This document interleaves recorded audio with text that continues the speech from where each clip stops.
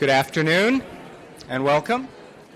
I'm Dr. John Iskander. On behalf of CDC, I'd like to welcome you to Public Health Grand Rounds. Continuing education credits for Public Health Grand Rounds are available for physicians, nurses, pharmacists, health educators, and other health professionals. Please see more at the Grand Rounds website. Grand Rounds is available on all of your favorite web and social media sites. For today's special session, we will only be taking questions by email and social media, and we're also live tweeting today.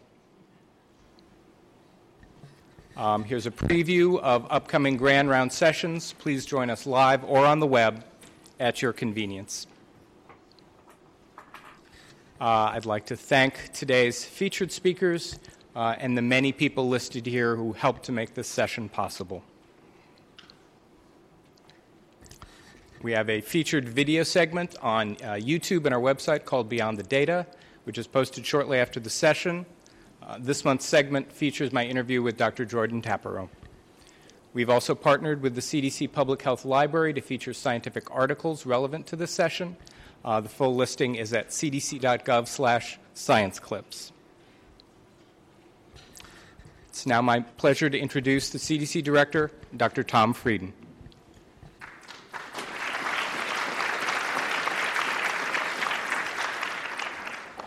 Thank you all very much for being here, and thanks to the speakers and those who contributed to the talks that we'll hear.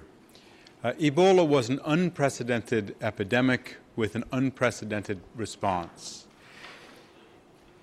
We've not yet gotten to zero, although we're tantalizingly close, but we're optimistic that we will. The progress has been enormous, and it's been the result of enormous activity and effort on really all parts of CDC and a large number of our national and international partners and the countries and communities in West Africa.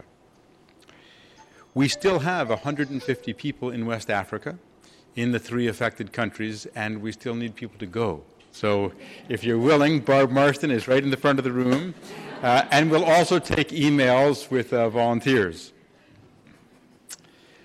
I think there are really 3 key lessons from Ebola. The first is that every single country needs strong capacity to find, stop, and prevent health threats when they emerge. That's what the global health security agenda is all about.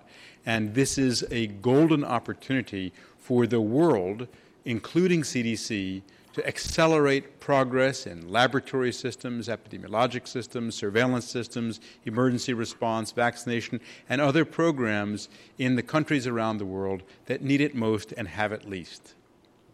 The second key lesson, I believe, is that when country capacities are overwhelmed, the world needs to be able to surge in more rapidly to support progress.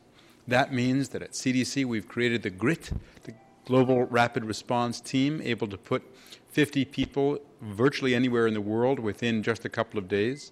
We're working to support and strengthen the World Health Organization, the African Union CDC, and other organizations so that the world can move rapidly when something is too much for an individual country. And the third is the enormous importance of infection control. Healthcare workers are on the front lines. They're potentially at risk. They are also critically important in reporting diseases and outbreaks, and healthcare facilities can be both amplifiers of disease and controllers of outbreaks. And we need to make sure that they're safe for healthcare workers, safe for patients, good information sources for public health, and part of the solution in terms of stopping outbreaks. Now, as we move forward, we have a unique opportunity to make sure that we don't go back to the world that existed before Ebola, a world in which there was no accountability for whether countries were ready on the one hand, and inadequate assistance from the world to support countries to become ready on the other. Ebola provides us with really a unique opportunity to improve preparedness in countries around the world. And it's up to us to seize that opportunity and make sure we make as much progress as rapidly as possible. So I'm very much looking forward to the presentations and thank the speakers for being here.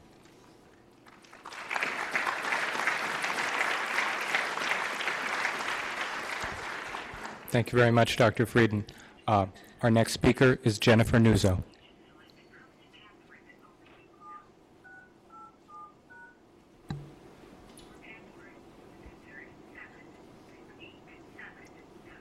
Thank you so much.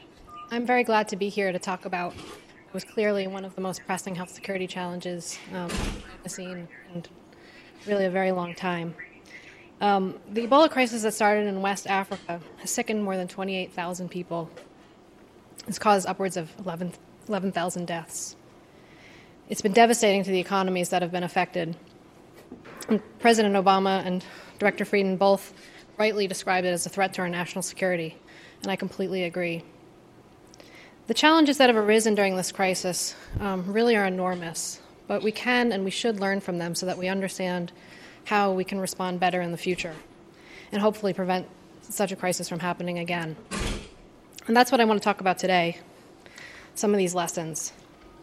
So before I get into the challenges, I want to talk a little bit about what I think worked well, because there have been a lot of bad news stories that have dominated, and I want to rightly sort of celebrate responses that went well.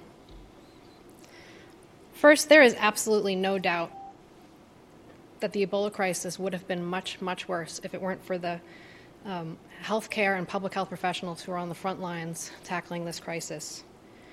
The bravery, sacrifice, and impact of these individuals is really enormous, and they were rightly recognized as Time magazine's Person of the Year. And I consider that to be an enormous success. I'm also incredibly proud of U.S. leadership during this crisis. This graph here shows some of the U.S. commitments. It doesn't even include the $5.4 billion Ebola supplemental that Congress passed. Quite enormous, especially compared to other countries. And it's not just the U.S. government, it's also the NGOs that are within the country, volunteers who went over, potentially putting their lives at risk. I know that CDC staff played a pivotal role in all of this, and really you deserve our nation's thanks for all of your hard work and your efforts. And I know that the work continues, and we should continue to offer thanks on that front. It's not just me who thinks that this is important. The American public really does too, and it's really hard to tell in the media reports, but if you look at this polling data from the Kaiser Family Foundation, the majority of Americans think that working overseas to make investments in developing countries helps protect Americans here. Like, it helps to prevent, by spreading, help the spread of diseases like Ebola. 7 in 10 Americans say that this is important to do. And nearly 6 in 10 think that this is important to do, not just for our own public health, but also to enhance the U.S. image abroad. There's also good support for what we've done at home to tackle Ebola cases that have arisen in the U.S. This survey shows that there's a high level of confidence in both in CDC, public health agencies, and local hospitals to be able to respond. If respondents were asked, if Ebola was diagnosed in your area, how confident are you that CDC, the hospitals, and health departments would be able to respond? And there's, as you can see, fairly high levels of confidence. There was a dip in confidence, for sure, after the Texas Ebola death. But if you look at the numbers, they're still pretty high and certainly well above that, which you typically see for members of Congress. Which I know, don't set the bar too high, but I think another key success is the rapid expansion of diagnostic capabilities within the region. It's important to remember that although we think that the first Ebola cases probably happened sometime in maybe December 2013, the first case that was confirmed in March 2014 when a specimen was sent to France for laboratory testing. Now, clearly, once the cases accelerated after March, that wasn't going to be sustainable to be able to have to send specimens out. And so there was much effort in enhancing the diagnostic capabilities locally. And I know CDC staff were particularly involved in helping set up these laboratory networks that emerged really within a matter of months. And that's a great success as well. It's also a success, given this. Well, this wasn't the first time the U.S. government thought about Ebola, and thanks to some advanced investments on behalf of the U.S. government, rapid response from the private sector, and flexible regulatory mechanisms like emergency use or authorization, we also saw the development of additional diagnostic tools for Ebola. So as of August 2014, or since August 2014, 10 diagnostic tools have now been developed that can be potentially used under emergency conditions.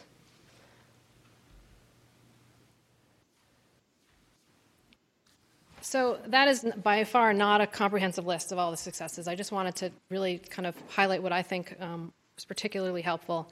But I really do want to turn attention now to what are some of the challenges that we not only experienced during Ebola, but what we're likely to experience, moving forward for future health security threats.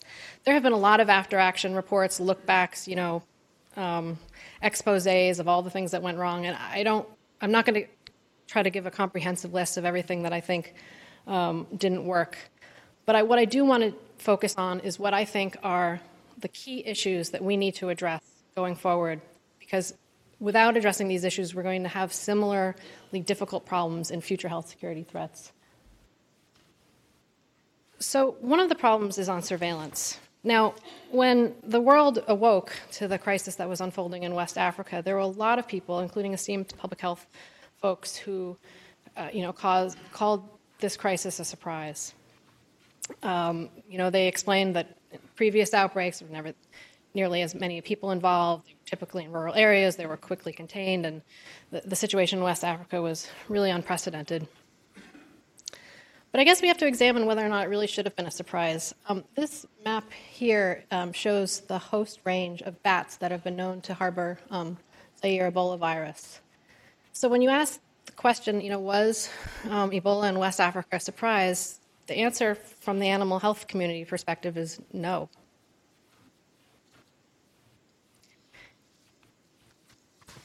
This is something that I want to talk about a little bit, because those of us who work in preparedness, this is the challenge. It's defeating the mentality of it hasn't happened, therefore it isn't going to happen. And we have to figure out how to get around that. I think it's something that the bipartisan 9/11 Commission called a failure of imagination. We have to better anticipate what threats are going to be. But early detection is hard, and I don't think it should be our sole focus. What I think is also perhaps an even greater priority is making sure that when we do recognize there's a crisis, that we have the right information at our hands to be able to respond effectively. Clearly what happened in Texas was a shortcoming of surveillance. It took days and multiple visits to a hospital for that patient to be diagnosed with Ebola. We now know there are various reasons for why that is, but we need to fix that to make sure that doesn't happen again. There's also problems on the global governance front. After SARS in 2003, a lot of effort was put into trying to fix some of the problems that we saw with global governance. And a lot of effort was put onto updating the international health regulations and rolling them out, entering them into force.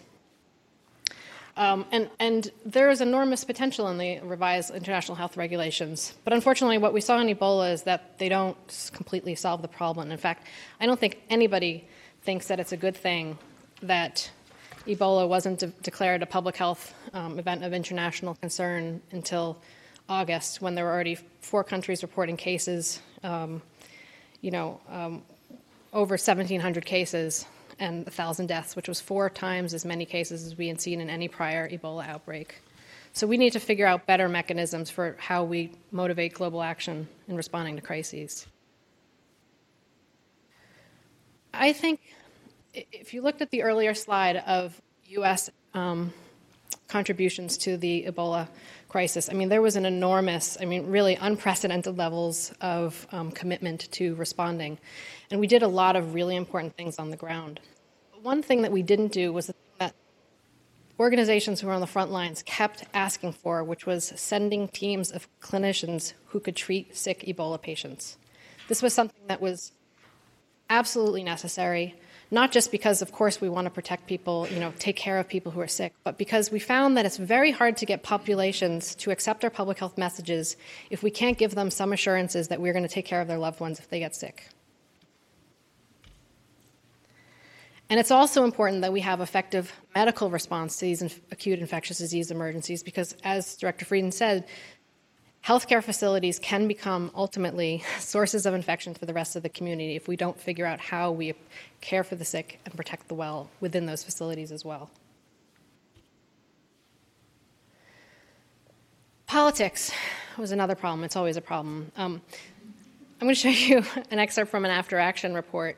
This excerpt, just some of the themes that emerge here, are tensions between federal and state authorities, disagreements over what level of action, whether or not we should close borders, implement quarantines.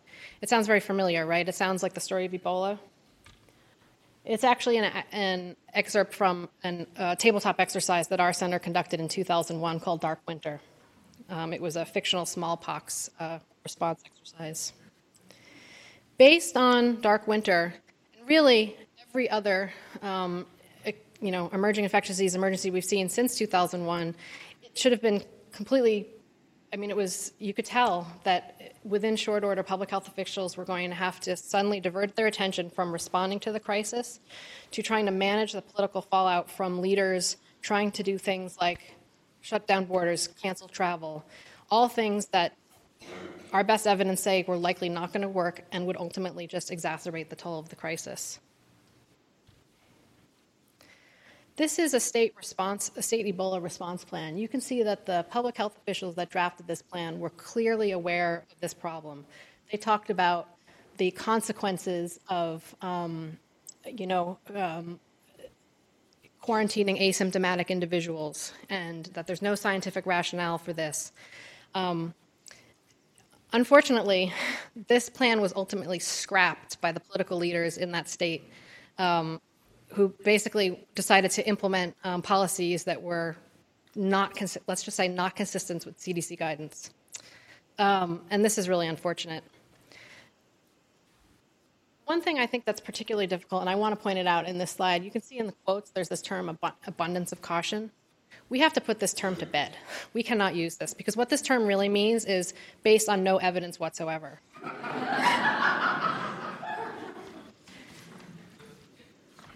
And it's dangerous, because when we say out of abundance of caution, it gives the perception that there is evidence somewhere, and it basically reinforces people's fears that they are going to get sick. And it's dangerous, because it creates an inconsistency in our message.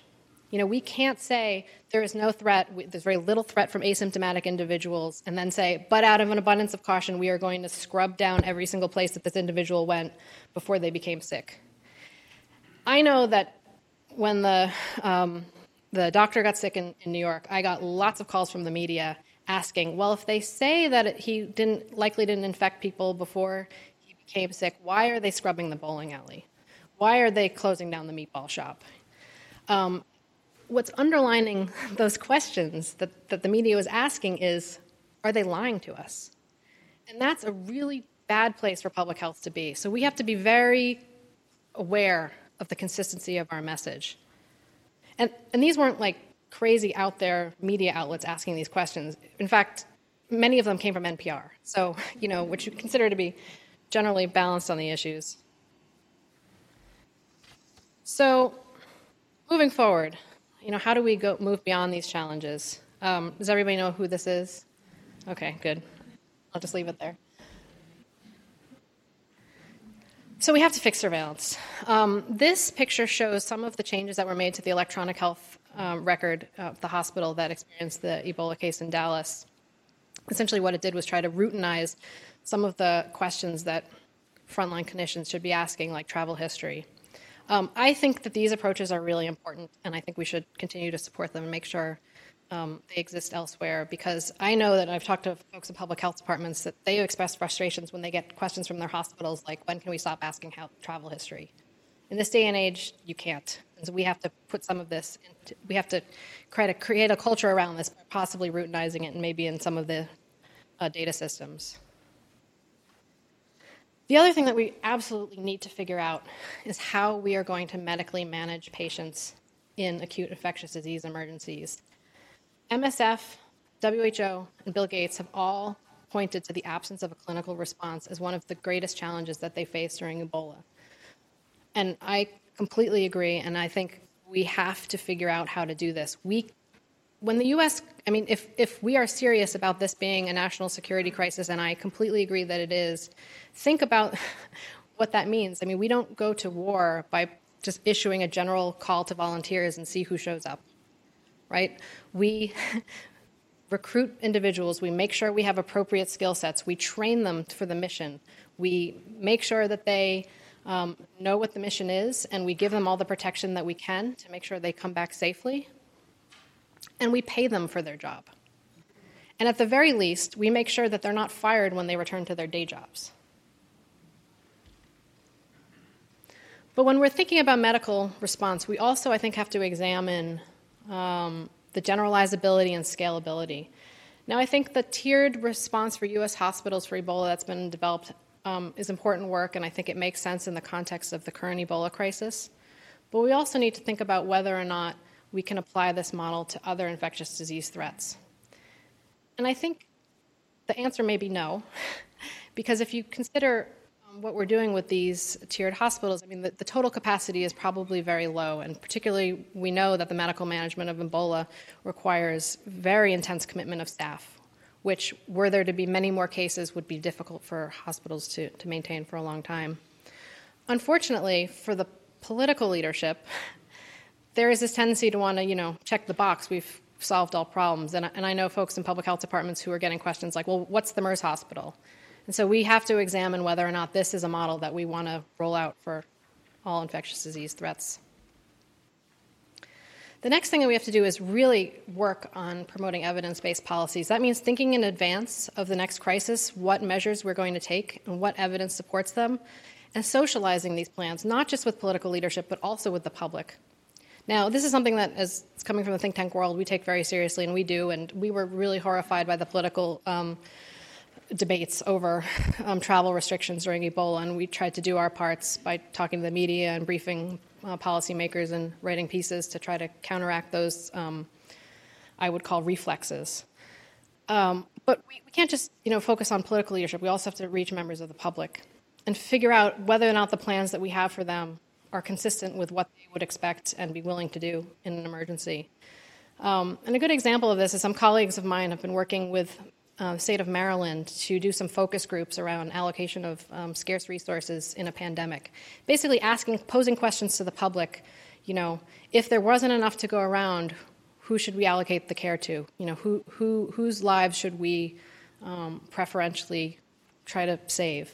And apparently the results of those focus groups have been completely eye-opening and have been very useful for state planning efforts. We need to do more things like that to make sure we are appropriately capturing the values of the public in our response plans. The goal here is that when we actually roll out the plans, it's done so in partnership with the public, the political leadership, and public health. This is something that had to happen after, this is in New York City, the leadership there had to go eat meatballs as a show of confidence that the general public was not put at risk. One thing that I'm really worried about when we're talking about public health plans is what the political legacy of some of the measures that we had to take during Ebola. And what I'm quite worried about is the monitoring of travelers from West Africa. I understand why we did this. Politically, it was far preferable than restricting travel to and from those areas. But what we're already seeing is I worry that we've created expectations in the political leadership that this is something that we can and should do in future crises that originate abroad. So we need to examine whether or not this is something that we want to roll out, and if not, we may need to reset political expectations around this. As Director Frieden said, I think we have enormous opportunity in front of us to, build on some of the lessons of Ebola, and particularly using the Global Health Security Agenda as a mechanism to do so. I've heard a lot of criticisms of the GHSA from people, or skepticism, saying, "Well, this is too American, it's too Western-centric." Developing countries that have high levels of infectious disease burdens, they don't really care about health security. I think Ebola kind of proved the fallacy of that thinking, but also, if we're going to do health security right, we are going to do it by building core public health capacities. And I say this because during Ebola, I got a call from the New York Times asking, this thing that they're doing in Texas, contact tracing, is this something that public health can do? And, I said yes, and I was able to connect them to my colleagues in TB control, who told them a lot about contact tracing. Lots of health security lessons exist in the public health battles that have come before Ebola, HIV, of course, TB, even H1N1 has lessons, so we should be building on those and making sure we build capacities that can function across the spectrum of threats. And just as an example, I tried to kind of crosswalk TB control with the global health security agenda. You could probably circle all of the action packages under the GHSA as being relevant to TB control, but at the very least, those. What I have to say is that if you don't think that the global health security agenda is right for you, call it whatever you want. If you want to strengthen your capacity in the name of TB control, that's fine. We just have to do something because we can't have another Ebola crisis like we saw. And clearly, it showed us that in many places, including here, there's a long way to go. So thank you. With that, I'll end with a request. Our journal, our center publishes Journal Health Security, and we are going to be publishing a special issue on surveillance and health security. I'm the editor of that. And I'd love to hear from anyone who's listening to this in terms of what you're learning about surveillance. So please consider submitting a manuscript, and thank you so much.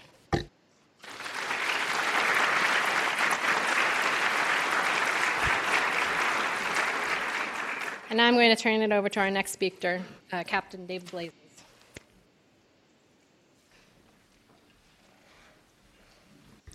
Good afternoon. And thank you also for inviting me to be part of this really important panel. John asked me to talk about surveillance, disease surveillance, and how it relates to global health security. Unfortunately, I still think that this is largely aspirational in nature in many parts of the globe. Jennifer already mentioned that we had trouble in our own country doing great surveillance for this disease, but you can imagine the situation in many parts of the world. Just my standard disclaimers. Unfortunately, don't have any conflicts of interest. Okay, so surveillance. I think we all agree that surveillance is really a key component of global health security. I do think, though, that surveillance doesn't exist in a vacuum at all. So it really exists across this spectrum of science, if you will. And I think historically the Department of Defense has mainly done laboratory-based research as well as clinical trial development of vaccines and other products for forced health protection reasons. So surveillance is somewhat new to our portfolio. This really changed 2 decades ago when President Clinton issued this Presidential Decision Directive, NSTC 7. And what this did is it put in motion the creation of several entities, one of which was the Global Emerging Infection Surveillance System, GEIS. And so this organization was tasked with strengthening global disease reduction efforts, disease surveillance, really trying to address any emerging infectious disease that may occur. The GEIS program, as many of you have probably heard already, is now almost 2 decades old, and you can see that it's one of DoD's responses. The scope and mandate has really only increased, I think, since those 2 decades ago when President Clinton issued this directive. I think now it includes many other DoD programs, such as DTRA, Defense Threat Reduction Agency, and other organizations who are involved in disease surveillance and mitigation. If you look at the diseases that are listed here, respiratory infections, enteric infections, febrile and vector-borne infections, sexually transmitted infections, and antimicrobial resistance, they really have a staying power. So these were identified 20 years ago as important, and they remain important today. So that really has remained largely unchanged in our efforts. I think, like any government agency, we need policy to provide us guidance on what we do, and certainly the DoD, we have a lot of policy, And this is just some of it. I wouldn't ask you to read all of this by any means, but actually some of it applies to HHS and others. And so we in DoD, mostly in disease surveillance and things related to health, mostly play a collaborative role and are very much supportive of HHS's and others' missions, depending on whether it's domestic or abroad. I think we've been directed to do disease surveillance in support of global health security, but it's obviously we can't do surveillance everywhere. And so where do we focus our efforts is a really big question. And I really like this graph. It's pretty old, more than a decade old from an IOM report. But I think it's really at places where many of these factors converge that we should be focusing our efforts. I think the highest yield for diseases like Nipah virus and SARS and MERS and Ebola are going to be where microbes change, where we interact with microbes in a concentrated fashion, where there's environmental degradation and poverty. And so where that sweet spot is tough to find, and in many places it exists in developing settings where it's difficult to go. But increasingly we should really focus our efforts in those hot zones or sweet spots.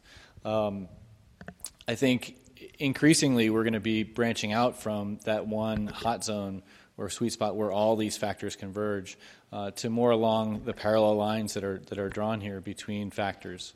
And as we increase our surveillance portfolio around the world as a global health community, I think we can get to more of these areas. Switching a little bit to the DoD now in a little more detail. The DoD's tropical disease research labs have provided an ideal platform from which we can conduct surveillance. Again, these labs have existed for decades, as you can see here. The lab in Cairo was created more than 50 years ago. I see several people here in the audience who were stationed there, who've worked there, and so the tradition goes back a long way in many of these labs. They're obviously located in some of these hot zones that I've already talked about, and that's not by mistake. They're there to do research on tropical disease that affect militaries as they are stationed around the world, and they exist in places where those diseases exist. So they are strategically positioned, and I think it makes sense to build surveillance capacity around them. They've really been known for more science throughout the years, though. So they've been involved in many malaria diagnostics, vaccines, both development and testing, and even the development of oral rehydration solution. I'll focus a little bit on NAMRU 3, which is the lab in Cairo, Egypt. And obviously this lab is the oldest one in our network, and was formed in the 40s. And originally was responsible for responding to a typhus outbreak.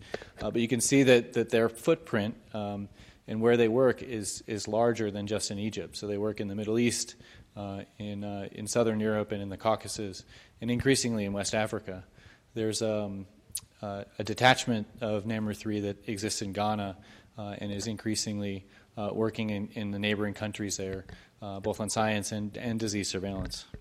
You can see the types of projects that they work on are pretty broad and are consistent with the GEIS mission of those diseases.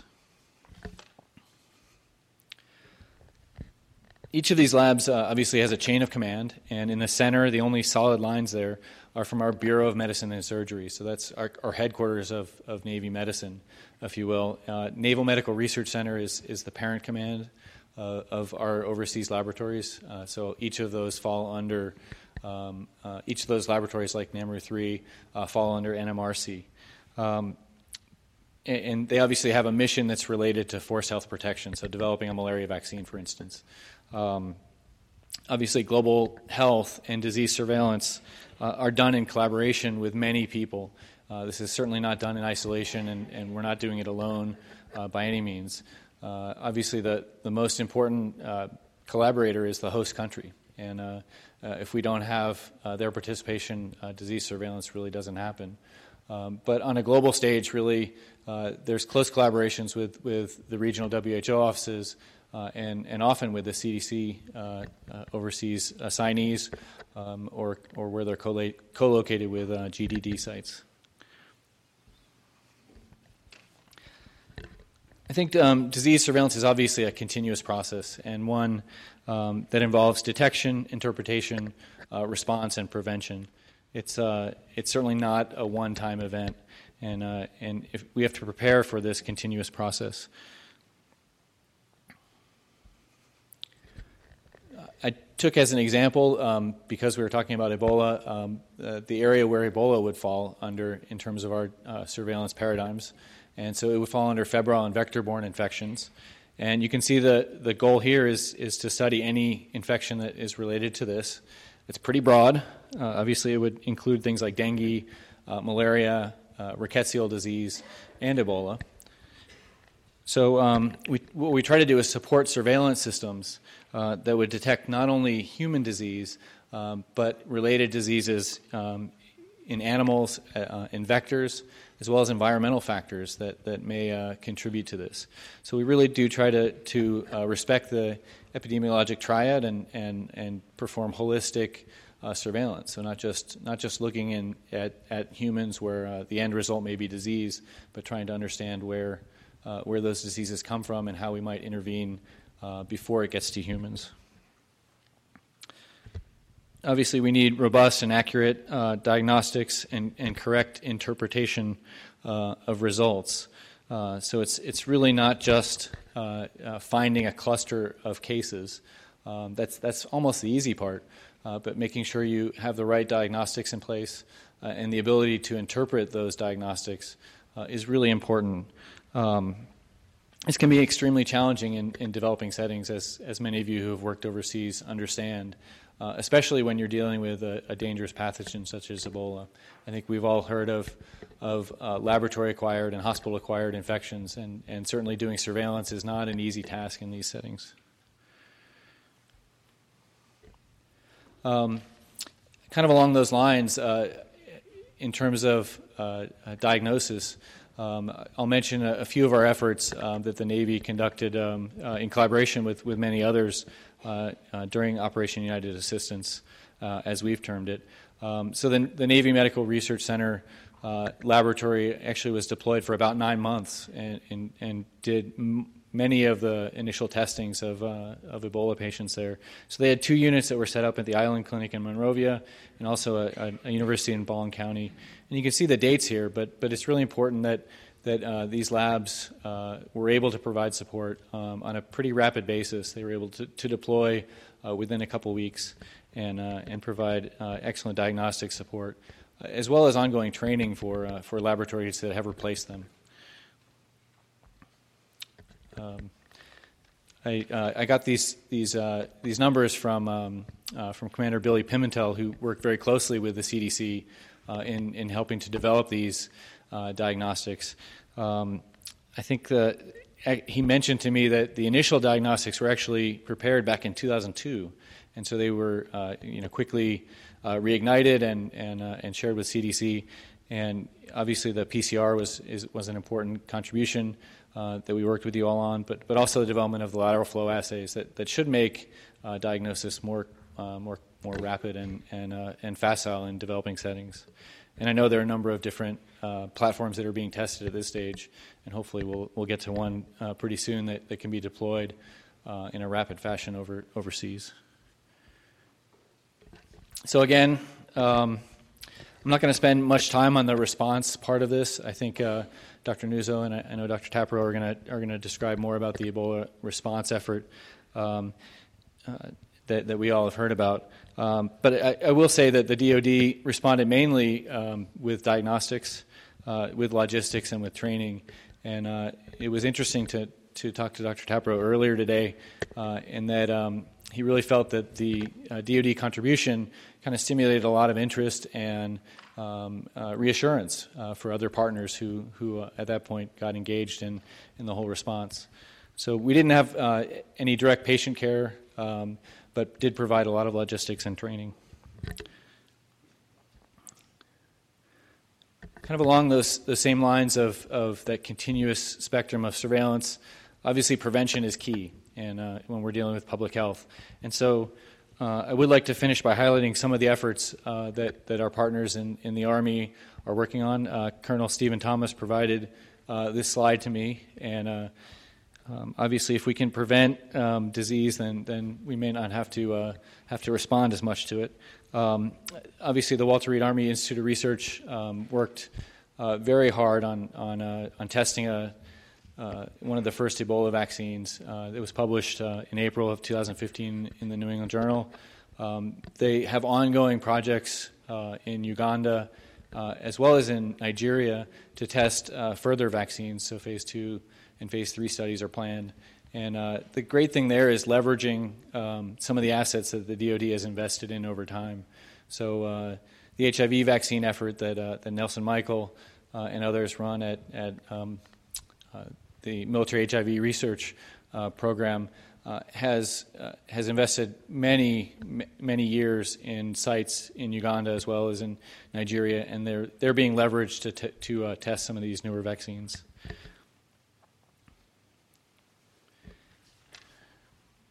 And finally, let's look to the future. I think where we hopefully we can rely on existing technologies that are out there to optimize disease surveillance in developing settings.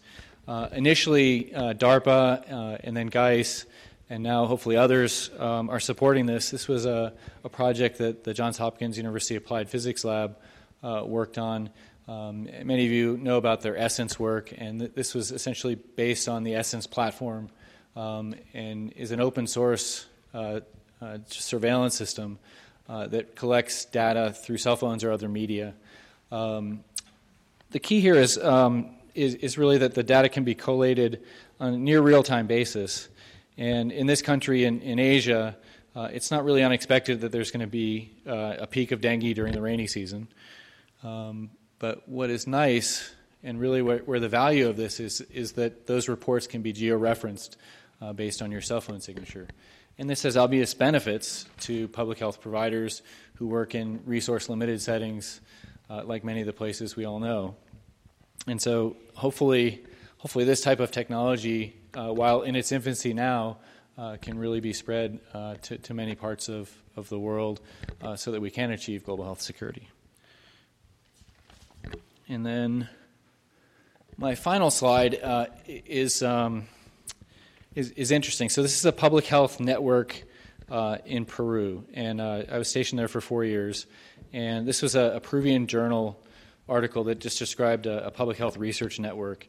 And the orange dots are actually Peruvian organizations.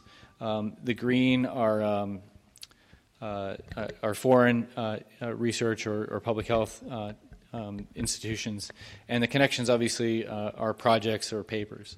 And one of the things I'll point out is that the Navy lab is noted there in orange. We were very proud of this. We didn't write this article, although we probably should have. But they called us a Peruvian organization, and this is really the goal. I think of disease surveillance and capacity building and global health security is that each country really needs to develop this capacity. Now, we are obviously supporting disease surveillance in these countries and science, but this makes sense from many different standpoints. So the NAMRU organizations, they're more than 90% Peruvian, so scientists, technicians, epidemiologists, veterinarians. And so it really should be an orange dot on the map. And so I think building capacity like this, where it's meaningful and sustained over time, I think really has the best chance of success. And obviously disease surveillance is just one component of global health security, but I think if we do it right, we can build these networks that will make our world a safer place. So thank you for your time.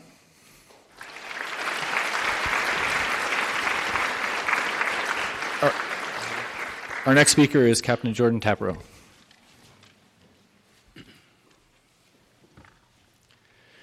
Thank you. I think we're a little bit behind schedule, so hang on to your seats. I'm going to be talking to you about the origins of the global health security agenda and the impact of the West African Ebola epidemic has had on moving it forward. New viral and bacterial pathogens will continue to emerge. Today's world of increasing interconnectivity and mobility accelerates this shared global risk. Global transportation and commercial air travel links emerging markets to the rest of the world more seamlessly than ever. The next epidemic may very well be just a plane ride away. As early as the 14th century, people used quarantine to keep diseases like the plague from spreading across borders. In more recent times, there have been a series of agreements between countries to address potential spread of disease, beginning with the International Sanitary Convention and later the International Health Regulations, or IHR, in 1969. Because of the many ways in which we are connected, no country can protect itself by itself. The lesson became increasingly clear during the severe acute respiratory syndrome, or SARS, outbreak in 2003, an outbreak that spread to 37 countries across 3 continents in just 4 months. To address the shortcomings of the global response to SARS, WHO revised the International Health Regulations in 2005 to better control public health threats while avoiding unnecessary interference with international travel and trade. As the World Health Assembly in 2005, all 195 member states committed to achieving the goals of the revised International Health Regulations over the next 5 years. Now, the IHR required that all countries have the ability to ensure that their surveillance systems and laboratories can detect potential threats, work together with other countries to make decisions in public health emergencies, report transparently through participation in a network of national focal points, and respond to public health events. WHO has the authority and the responsibility to declare the highest level of health threats, called public health emergencies of international concerns. We have seen over time that global health risks have increased through the emergence of new organisms, drug resistance, and intentional events. HIV raged undetected for over a decade before its discovery. Drug-resistant organisms are a growing public health threat. Targeted mailing of anthrax spores drew the world's attention to the reality of intentional release of dangerous pathogens. And the recent emergence of Middle East respiratory syndrome coronavirus, or MERS, and the Ebola in West Africa have kept the world on high alert. The IHR covers all events that might potentially become a public health emergency of international concern. Since 2005, WHO has declared 3 of these emergencies: the H1N1 influenza pandemic in 2009, the reemergence of wild polio virus in 2014, and the West African Ebola epidemic. The 5-year clock for IHR compliance started in 2007, but by 2012, the deadline, fewer than 1 in 5 countries had attained IHR compliance by self-report. A 2-year extension to 2014 increased the number of fully compliant countries by only an additional 10%. So why should we care about the global health security agenda? As we've seen, most of the world is not prepared to address public health emergencies, which increase the likelihood that infectious disease threats will spread within countries and across borders. The human and economic costs of epidemics are dear. AIDS has killed over 40 million, and another 40 million people are living with HIV and in need of life-saving antiretroviral treatment. SARS killed nearly 800 people and cost an estimated $40 billion. And Ebola has killed over 11,000 people, and the final costs have yet to be tallied. The 2009 H1N1 pandemic showed us that the world is not prepared for a global response. President Obama, during the September 2011 speech at the United Nations General Assembly, said, "We must come together to prevent, detect, and fight every kind of biological danger, whether it is a pandemic, H1N1, a terrorist threat, or a treatable disease." The truth is, we need practical steps that we can take to assist all countries to reach the IHR goals, which brings us to the Global Health Security Agenda, a unifying framework to improve our global response to infectious disease threats. On February 13, 2014, leaders from 28 ministries of health, the World Health Organization, the Food and Agricultural Organization, or FAO, and the World Organization for Animal Health, or OIE, came together to launch this unifying framework called the Global Health Security Agenda. The vision of the agenda is to realize a world safe and secure from global health threats posed by infectious diseases. Now, at the time of the launch, Ebola was spreading undetected from Guinea to neighboring Liberia and Sierra Leone. By the fall of 2014, Ebola had galvanized the international community around the agenda. At the first Global Health Security Agenda Ministerial in September, which convened in Washington and was attended by President Obama, 44 countries joined the agenda. 9 months later, the 7 nations of the world's largest economies, the G7, pledged to help up to 60 countries achieve these global health security agenda targets. I just returned from Seoul, the second Global Health Security Ministerial meeting, which was held in Seoul, Korea. In Seoul, 51 countries made firm commitments to implement the agenda. At the close of the meeting, country leaders signed the Seoul Declaration, reaffirming their commitment to it and acknowledging that global health security should be understood as a shared, multi-sectoral responsibility that no single country can achieve alone. The Global Health Security Agenda goes further than any prior global coordination around multiple diseases and conditions. GHSA is not another single disease initiative. It drives a set of concrete and achievable actions to actualize the international health regulations, and it helps us reach public health goals through a prevent, detect, and respond model.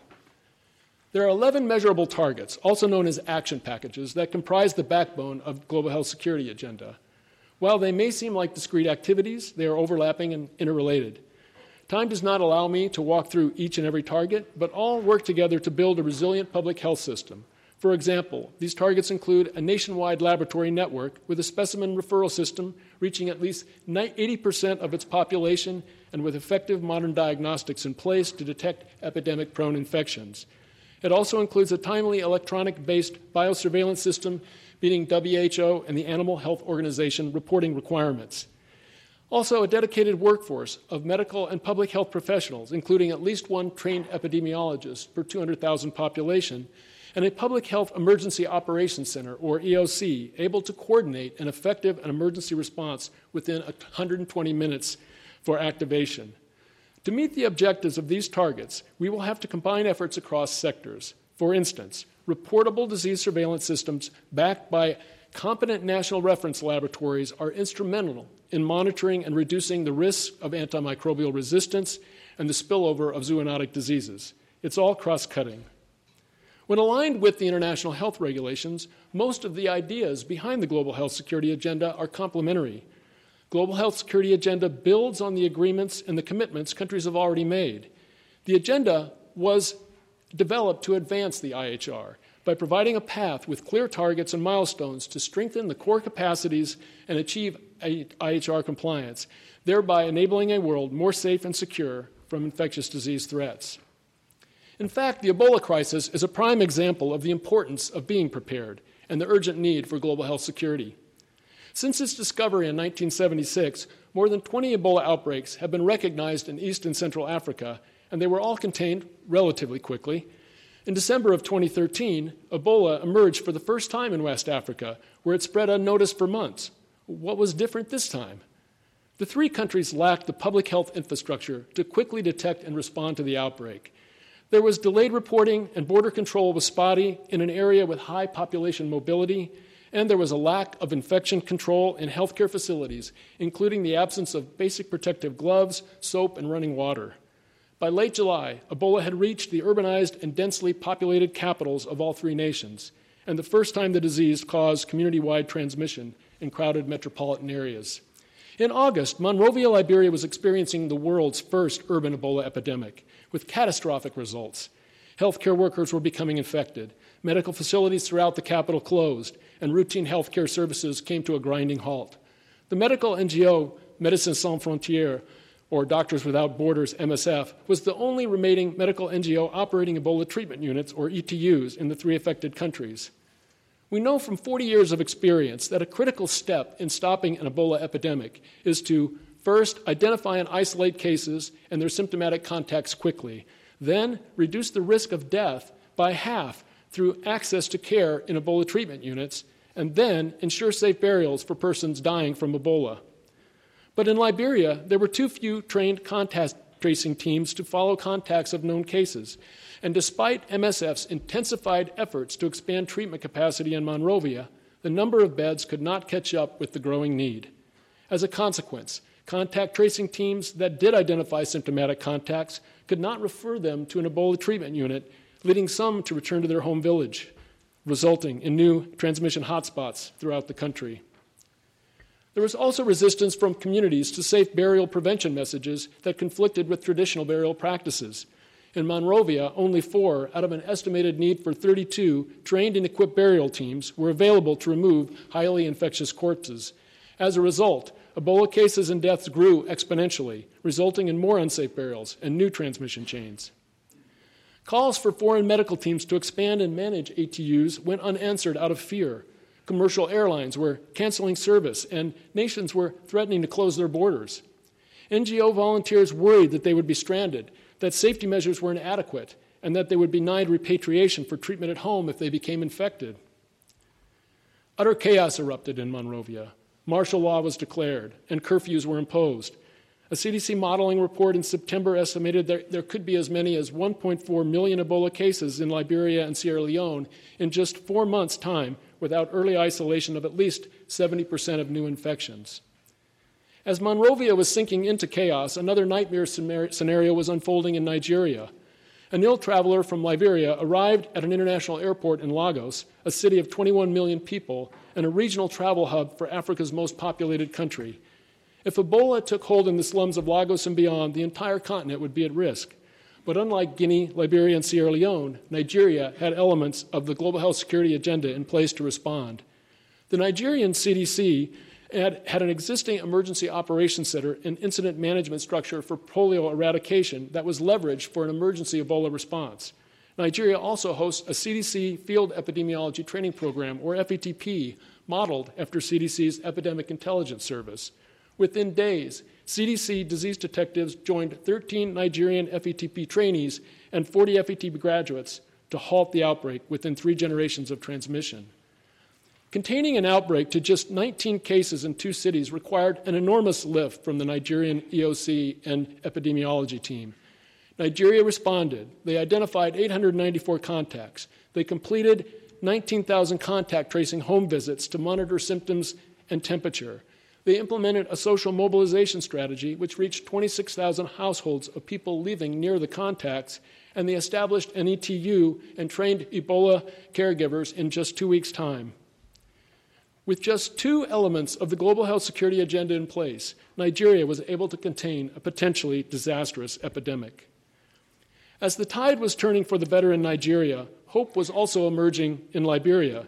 In September, President Obama visited CDC, where he was fully briefed on the growing crisis.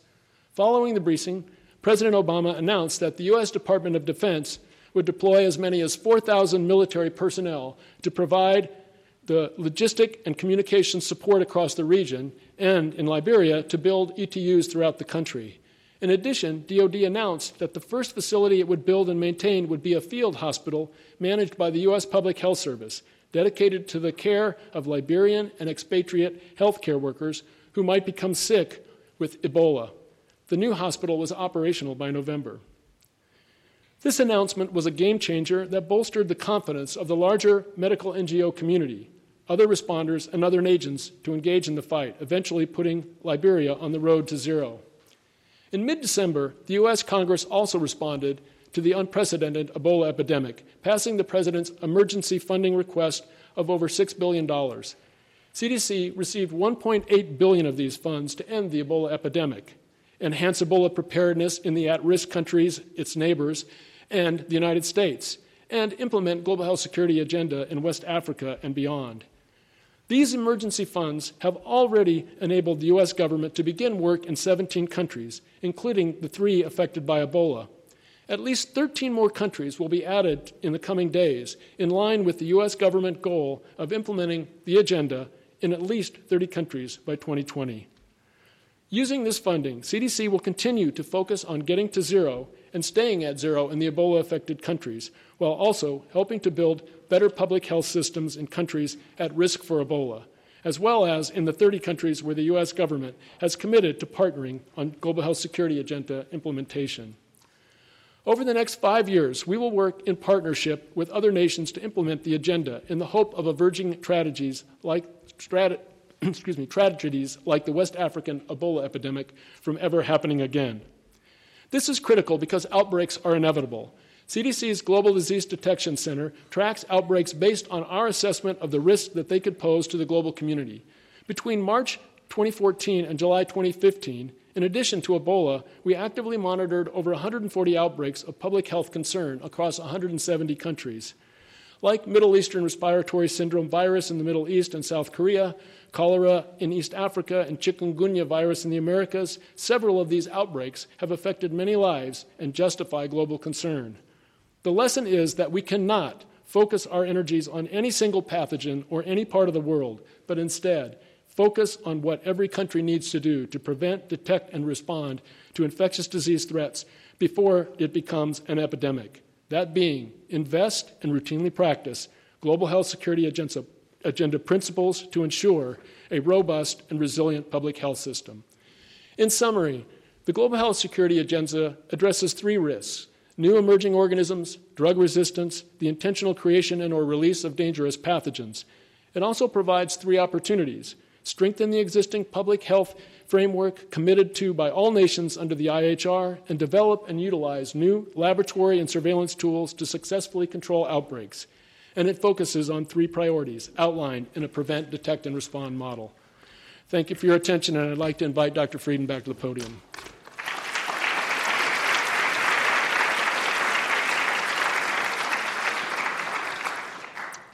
We're a bit over time, and I'll be very quick, and so leave a few minutes for questions at the end to make 5 points. First, to thank our speakers for excellent, interesting, informative talks. Thank you very much. Second, to summarize some of the things we heard in 30 seconds or less: the importance of surveillance, the importance of a medical clinical surge, the complexity of the federal-state interaction in the U.S., the slippery slope to zero risk, understanding that we can't say zero risk, and yet that is what the public wants sometimes, and how do we manage that dynamic? The important capacities of the Department of Defense and how we can synergize with those at home and abroad. The Ebola test being used in the U.S. is a DoD test that was approved by the FDA under EUA. And thinking about Ebola, never forgetting that though lots went wrong and lots went right, in the end, we averted a far worse catastrophe that could have occurred if Ebola had continued to spread unchecked in West Africa or had spread in Nigeria. The world would look very different today if we were dealing with endemic Ebola in many countries in Africa, and that was definitely within the realm of possibility. So, thanks. Brief summary. Third, global health security is the next big thing in global health. This is our unique opportunity to make rapid improvements in public health capacity around the world. Fourth, we don't know what the next outbreak or epidemic will be, but we know there will be one. We don't know from where, we don't know with what. We wouldn't have predicted H1N1 from Mexico or MERS from the Middle East, but what we're seeing is the inevitability of the emergence of new organisms. What's not inevitable is that they spread as rapidly and tragically as Ebola did. And fifth and finally, the real synergy between the global health security agenda and international health regulations. This is a way of accelerating adherence to the IHRs. And as President Obama noted a year ago, quote, "We've got to turn those commitments into concrete action." Thank you very much.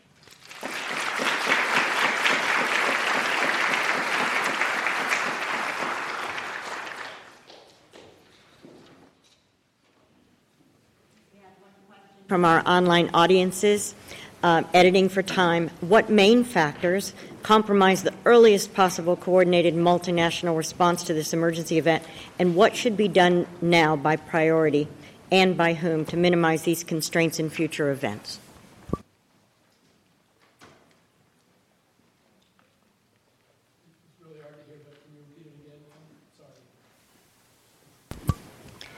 What main factors compromise the earliest possible coordinated multinational response to this emergency event, and what should be done now by priority and by whom to minimize these constraints in future events?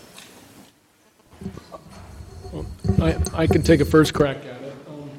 I think one of the things that brought things together was, taking action under the international health regulations and declaring a public health event, public health emergency of international concern. I think that really raised the ire of many around the world and the attention needed to have a global response. CDC had activated 1 month before that event with our Emergency Operations Center, so clearly we were deploying people and extremely concerned, but I think that was the first galvanizing effort, and perhaps we need to make sure that we lower the bar for when we declare public health emergencies of international concern.